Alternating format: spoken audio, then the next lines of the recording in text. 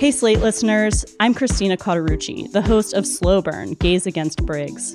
I want to tell you about a special event we're doing at the Tribeca Film Festival in New York City on June 13th. To celebrate this new season of Slow Burn and Pride Month, we're hosting an exclusive live taping of the show with special guests, including civil rights activist and Black Lives Matter organizer DeRay McKesson, comedian and singer Esther Fallick, Eric Marcus, the host of Making Gay History, and Sam Feder, director of the Netflix documentary Disclosure, about the depiction of trans people in film and television.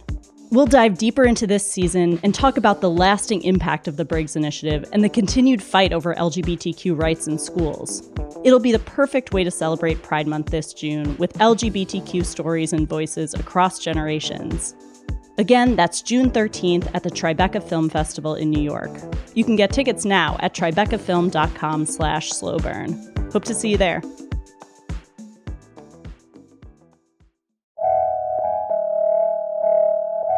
This is A Word, a podcast from Slate. I'm your host, Jason Johnson. The pandemic era has been full of trauma and grief for millions of Americans whose loved ones have died of COVID. And for many African Americans who were hard hit by the crisis, this season of sorrow has seemed endless. In her new book, author Marissa Renee Lee shares her own story of grief and finding joy in a time of loss. Give yourself some time, to just sit and ask yourself, what do I need? What might help me move through this? I'm a meditation person. I am a church girl. I do therapy. I have my things that I know help me live with loss. The author of Grief is Love, coming up on A Word with me, Jason Johnson. Stay with us.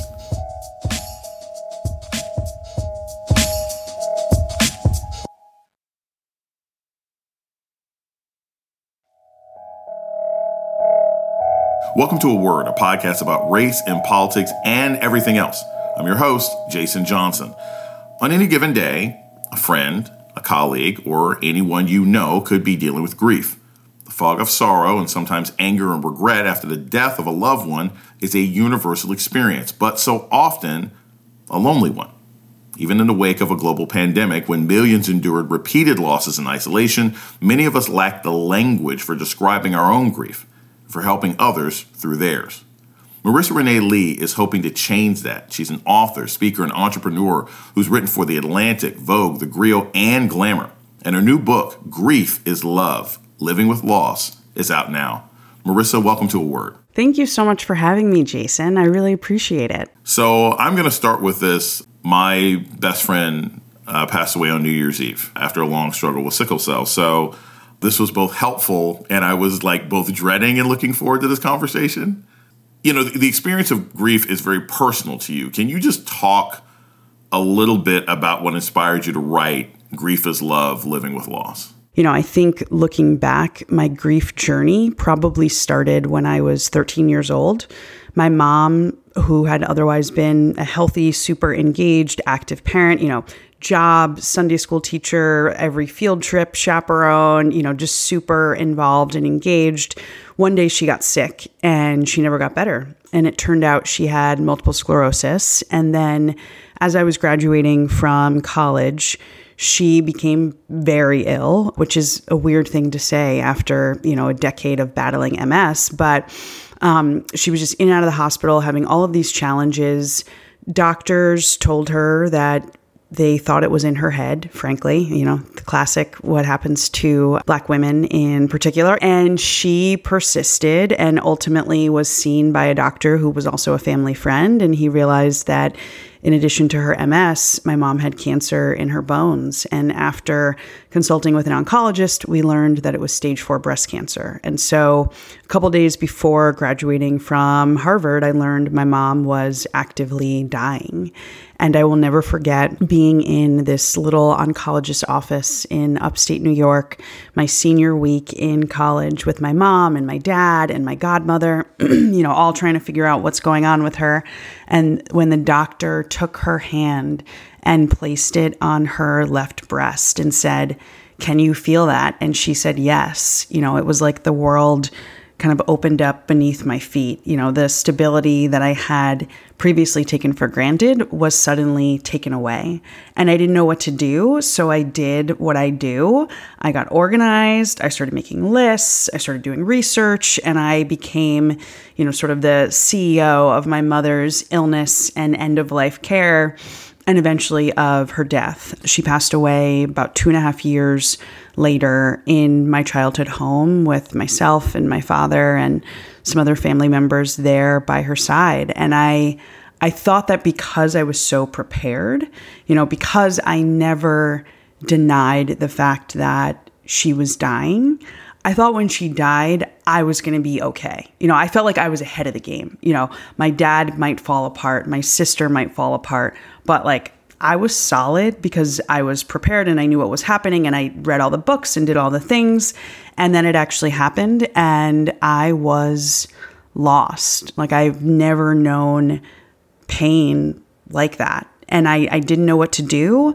And I was frankly embarrassed and I felt ashamed for having all of these feelings about a dead parent, which is a relatively ordinary life occurrence. I was just 25 at the time and didn't want to tell anyone how much I was struggling because I thought there was something wrong with me. And so I tried to bury it and ignore it and just, you know, keep on keeping on, and white knuckled my way through that grief experience with daily panic attacks in the basement of the investment bank that I worked at the time. And eventually, you know, made my way through the worst of it, but not by really doing anything to help myself. You know, it was miserable, but eventually, you know, I made my way to DC, started working for President Obama. I met a guy, I got married, you know, did all the things, have this wonderful life. And we struggled with infertility, but eventually found ourselves pregnant and, you know, happy beyond belief. And then we lost the pregnancy in August of 2019. And I realized in that moment, you know, on the floor of our bathroom, trying to just fit my body on the bath mat, physically sicker than I'd ever been in my life, scared, confused, alone, like full of grief, that all I wanted was my mom, you know, this woman who'd been dead for over a decade. And I realized through that experience that I hadn't gotten over the loss of my mom, that in some ways I hadn't moved on from it. And I needed to figure out, you know, both what that meant and also, you know, what it meant to now be in this place of loss around this hope that my husband and I had for a future that now wasn't going to be realized. You know, we didn't have another plan for how we were going to grow our family. This was kind of our last shot. And I had to navigate all of that grief at the end of 2019 and into 2020. And then we were in the pandemic, sitting in this place of like global grief. So for me, the book was inspired by both my personal experiences and then the experience of grief and suffering and trauma that we all went through together in 2020 and 2021 and continuing now. One of the things when you talk about these sort of different stages that you went through, from feeling that you were okay and this whole idea of being the CEO because you knew it was coming of your mother's death. And I had a very similar experience. I had dreams, I had a sense at the beginning of 2021 that my best friend was not going to live.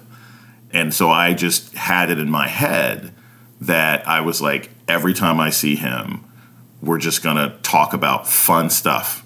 Because I know he's unhappy being in this hospital, and I know he's unhappy. We were the same age. And I thought I could happy us out of it. And that does not work. What do you say to those people who are trying to find a way to prepare for something that they know is inevitable, but will nonetheless bring them to their knees? What would you say to people who are doing what I was doing at this point last year, or what you were doing, you know, over a decade ago when you were 24, 25 years old? I think the most important thing, honestly, is for them to do what they can to sort of fortify themselves and to care for themselves and to, you know, love themselves, which may seem counterintuitive. You know, you would think the advice would be all around the person who's no longer going to be here, but What I have learned from, frankly, mostly not taking care of myself when these hard things happen and, when I know they're coming, is that the only thing that can make moving through the worst of grief, those early days, weeks, months when you are just so completely overwhelmed by the pain, is to start from a place of health and wholeness as much as possible. And I also think that when we are able to pour into and care for ourselves, however that looks for you, we are more able to be there for others. I think if I had taken the time out to really take care of Marissa, might I have been able to show up for my mother in a different way? I don't want to say better because, it is what it is, but might I have been able to show up for her in a way that was fuller and felt more comfortable to me sometimes? And I think yes. Death is one of those things that, as much as we try to prepare, there is no adequate preparation for losing someone you love, someone who you consider, one of yours, like your parent, your best friend, your spouse, your sibling. And so I think just being mindful of taking care of yourself so that you can really be present at the end and, be present for what comes next is really important. You talked about the 5 stages of grief, that we got that from Elizabeth Kubler-Ross. I did not know that the 5 stages of grief were written for the person dying. They were never actually written for the living.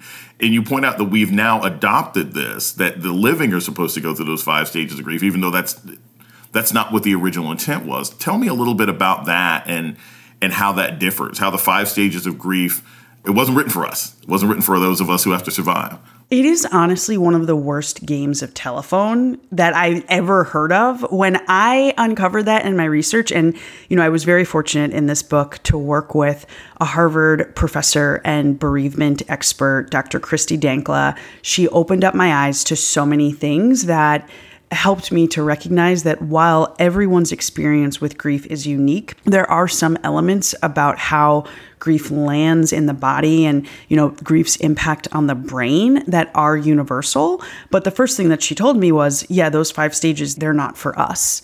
And even in that context, she makes very clear that the stages are not something that are considered to be linear. So if someone is listening to this and they are, unfortunately dealing with the grief of, approaching their own end of life, know that those 5 stages, yes, they do apply to you, but this is not like the 12 steps program in AA or, the developmental milestones that I'm looking for in my 8-month-old baby.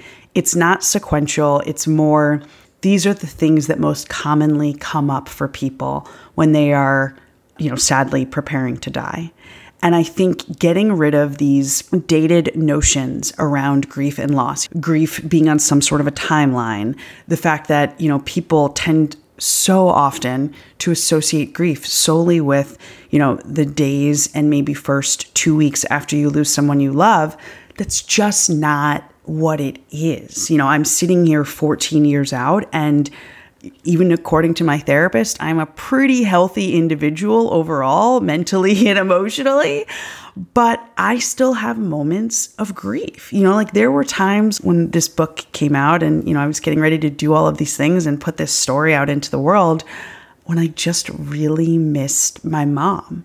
And that's okay, because grief is the repeated experience of learning to live in the midst of a significant loss. When you think about this concept of moving on, and I get really worked up about it because I spent so many years thinking I had moved on and trying to move on and, feeling embarrassed and ashamed because I still loved and missed this woman who raised me. I don't want other people to make that same mistake. You are not crazy if you still feel sad or angry or anything else you might be experiencing because you lost someone you love. You are normal. We're going to take a short break. When we come back, more on Marissa Renee Lee's new book, Grief is Love, Living with Loss. This is A Word with Jason Johnson. Stay tuned. This is Jason Johnson, host of A Word, Slate's podcast about race and politics and everything else. I want to take a moment to welcome our new listeners. If you've discovered A Word and like what you hear, please subscribe, rate, and review wherever you listen to podcasts. And let us know what you think by writing us at aword@slate.com. Thank you. For the ones who know safety isn't a catchphrase, it's a culture. And the ones who help make sure everyone makes it home safe. For the safety-minded who watch everyone's backs, Grainger offers supplies and solutions for every industry, as well as safety assessments and training to keep your facilities safe and your people safer. Call, click Grainger.com, or just stop by. Grainger, for the ones who get it done. You're listening to A Word with Jason Johnson. Today we're talking with Marissa Renee Lee about her new book, Grief is Love, Living with Loss. Marissa, you have this sort of interesting concept in your book where you say that America is a grief-averse society. Here we are during a pandemic. What do you mean by America is grief-averse? In American culture, in American society, we love to pick ourselves up by our bootstraps, and that extends to our emotions as well. There is no real space given to pause, to reflect, to mourn, to celebrate the life of a loved one who's no longer here outside of, the funeral.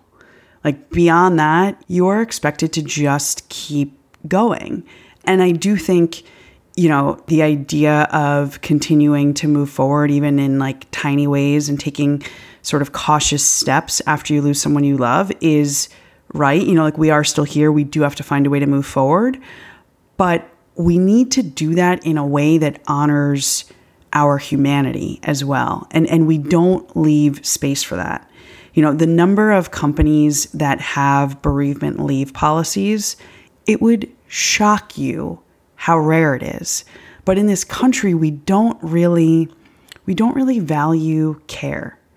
And we're seeing this in so many different ways. We saw it when all of these women were forced to leave the workforce in the midst of the pandemic because there's no social safety net. There's no backup plan. If something is happening in the world and your child can no longer go to daycare, you're still expected to work.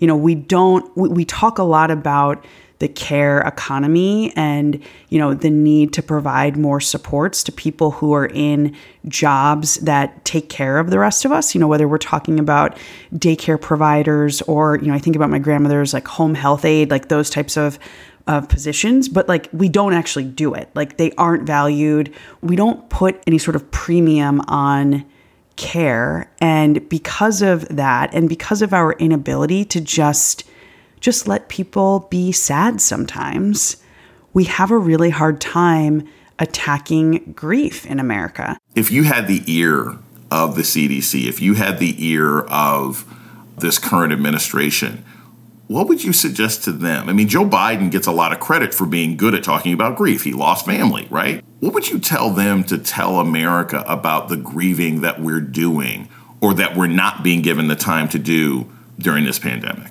I really believe, and I think this, obviously I come from the Obama administration, so we know my political persuasion, but I think regardless of your politics, you have to respect President Biden's grief experiences and his ability to lead us through this time of grief based on the things that have happened in his life. I think that should sort of be baseline without question. And he needs to be talking about it more. I know from having worked in the Obama White House that there is a lot when you're in that building that you want to do and you can't do, because being in the executive branch successfully means also being able to work with the other branches of government, right? And we know, I still live in the DC area, tons of dysfunction. Washington is a mess. Everyone says it, everyone agrees with it, et cetera, et cetera. But what I also know from being there is real power in the presidency, in like the pulpit that he has, like in his ability to reach people and to galvanize people to do things differently, to think differently, to respond in a different way. And I am really eager to see him do that. We're going to take a short break. We come back more with Marissa Renee Lee about Black grief. Her new book, Grief is Love, Living with Loss, is out now. This is A Word with Jason Johnson. Stay tuned.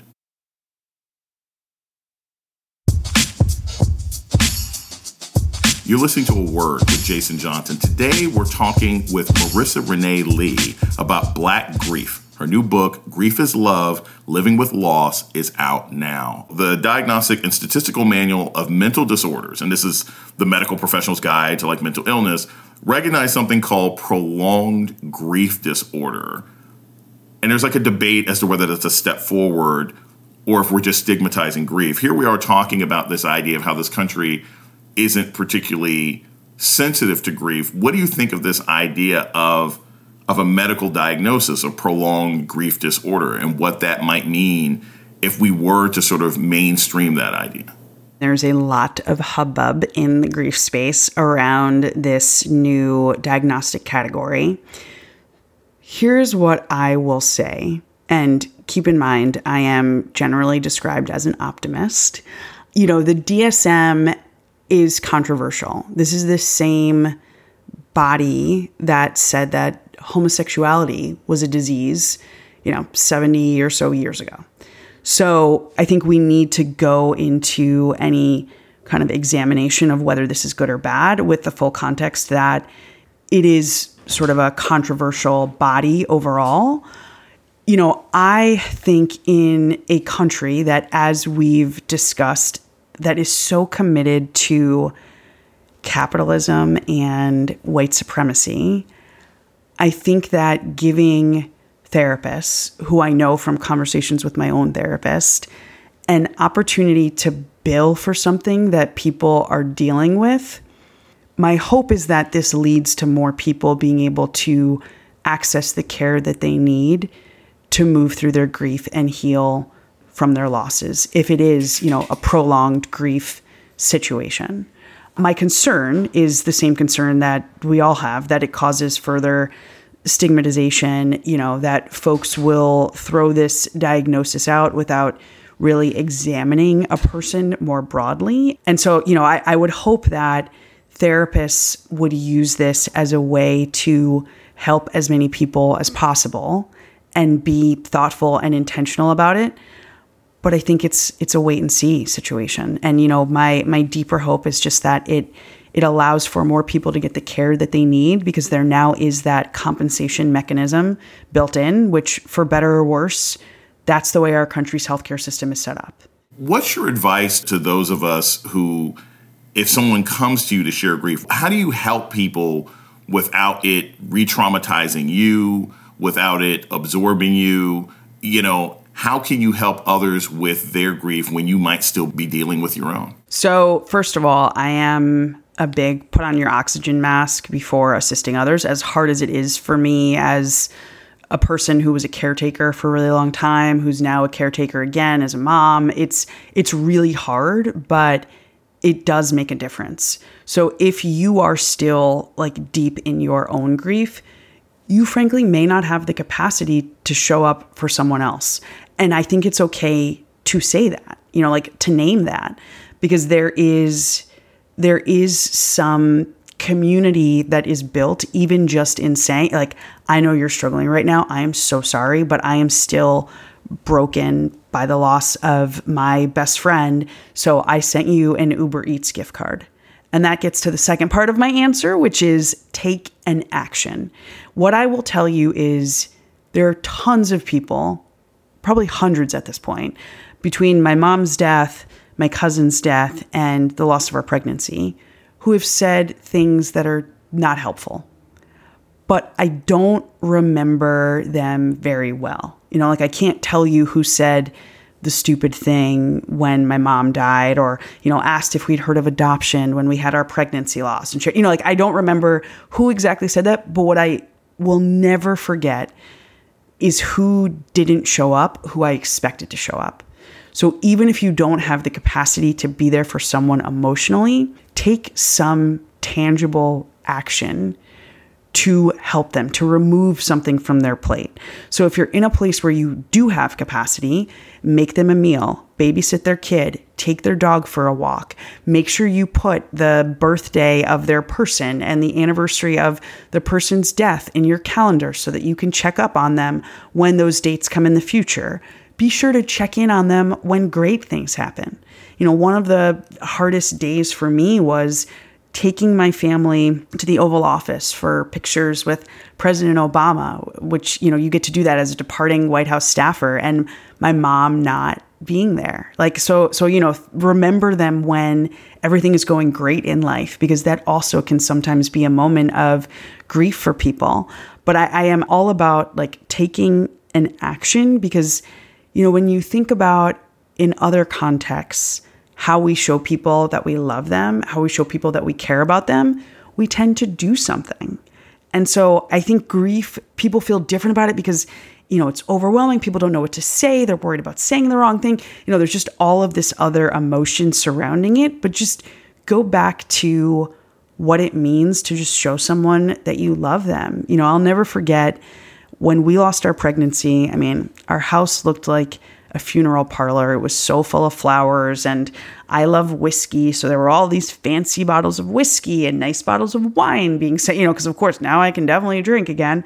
And one of my girlfriends sent a box of cheese and other snacks from Murray's Cheese Shop in the West Village in New York. It was always one of our favorite places. We love cheese. We would always do cheese plates together. And receiving that, it just made me feel really seen. It was unique to me and her and our relationship. And all she had to do was spend 5 minutes on a website. So take those kinds of actions that maybe aren't particularly taxing for you, but they really do help people feel seen and loved. I got to ask this just sort of in closing, because I thought this was a particularly moving thing. You talked about the idea of giving people permission and giving people permission to grieve. I've heard about giving people permission to go, and I had that experience because sometimes people are just holding on because they're worried about who's going to be left, and telling them it's okay, telling mom, your friend, or whoever of 20 or 30 years, you can go, we're going to be fine. It's amazing how often they'll go right after you give them permission. What about giving people permission? There's somebody right now who's grieving, who's listening to this show. How can others, or how can they give themselves permission to grieve? Just tell us a little bit as we close on that idea of giving yourself or giving others permission to grieve. When I sat down to write the final version of this book, I wanted to really think about what enables me to live a full life with, my hot pink wall and my dog and my husband and my baby and vacations and cakes and rainbows and whatever, in the midst of still carrying, this loss of my mother, who's so essential to who I am. And I realized that a big part of it, and I hope it's okay for me to say this the way I'm going to say it, but a big part of it was just not giving a fuck what other people thought about the fact that I still get sad sometimes, or I might feel angry, or, feel some kind of way about this woman not being here. And I realized that so much of what kept me stuck and not able to fully process the loss of my mother was feeling judged and feeling shame around just having all of these feelings. And so I was like, oh, so I give myself permission to feel however I'm going to feel and to do whatever I need to do. And, to not work on her birthday and the anniversary of her passing, to, maybe indulge in a little bit of extra retail therapy during the month in February where both her birthday and her death day sit. I give myself permission to celebrate, to, bake things that remind me of her. And I was like, oh, this all comes down to just permission. We need to give ourselves permission to be however we need to be, to access whatever we need to access, to tend to our grief. And so I think if you are listening and you are currently grieving, just give yourself some time, to just sit and ask yourself, what do I need? What might help me move through this? I'm a meditation person. I am a church girl. I do therapy. I have my things that I know help me live with loss. Like, give yourself permission to have all of these feelings and give yourself permission to access whatever it is you need to access to heal. And when it comes to giving permission to somebody else, I think so much of it is in the little ways that we hold space for one another. You know, like whether it's someone, now that I'm in this new life transition moment with this baby, people asking about my baby, even in a work context, like that gives me permission to show up as my full self, which is, you know, writer, entrepreneur, former Obama staffer, and tired mom. And so I think we need to do the same when it comes to grief, you know, remembering to just ask someone how they're doing and then really listen to the answer. We need to offer up more compassion and empathy right now because so many people are hurting, and you can't tell just by looking at someone if they're grieving or if they're, you know, even just having a bad day about a loss that was a long time ago. So just be prepared to really listen to people when they tell you how they're doing. Ask them about their people. Ask them if they've thought about, you know, one of my best friends, he said, you know, you're so good about bringing your mom with you wherever you go. What does it look like for you to include her in this book tour, in this book launch? I still haven't figured out an answer, but the question just, it made me feel seen and it reminded me of my mom. And I love being reminded of my mom. And so I think that that just giving people space, peace, and showing up in little ways in the sort of everyday kind of mundane parts of life is really important. Marissa Renee Lee is a writer, speaker, and entrepreneur. Her new book, Grief is Love, Living with Loss, is out now. Thank you so much for joining me this morning. Thank you so much for having me. This was really lovely. And that's a word for this week. The show's email is aword@slate.com. This episode was produced by Jasmine Ellis. Alicia Montgomery is the executive producer of podcasts at Slate. Our theme music was produced by Don Will. I'm Jason Johnson. Tune in next week for Word.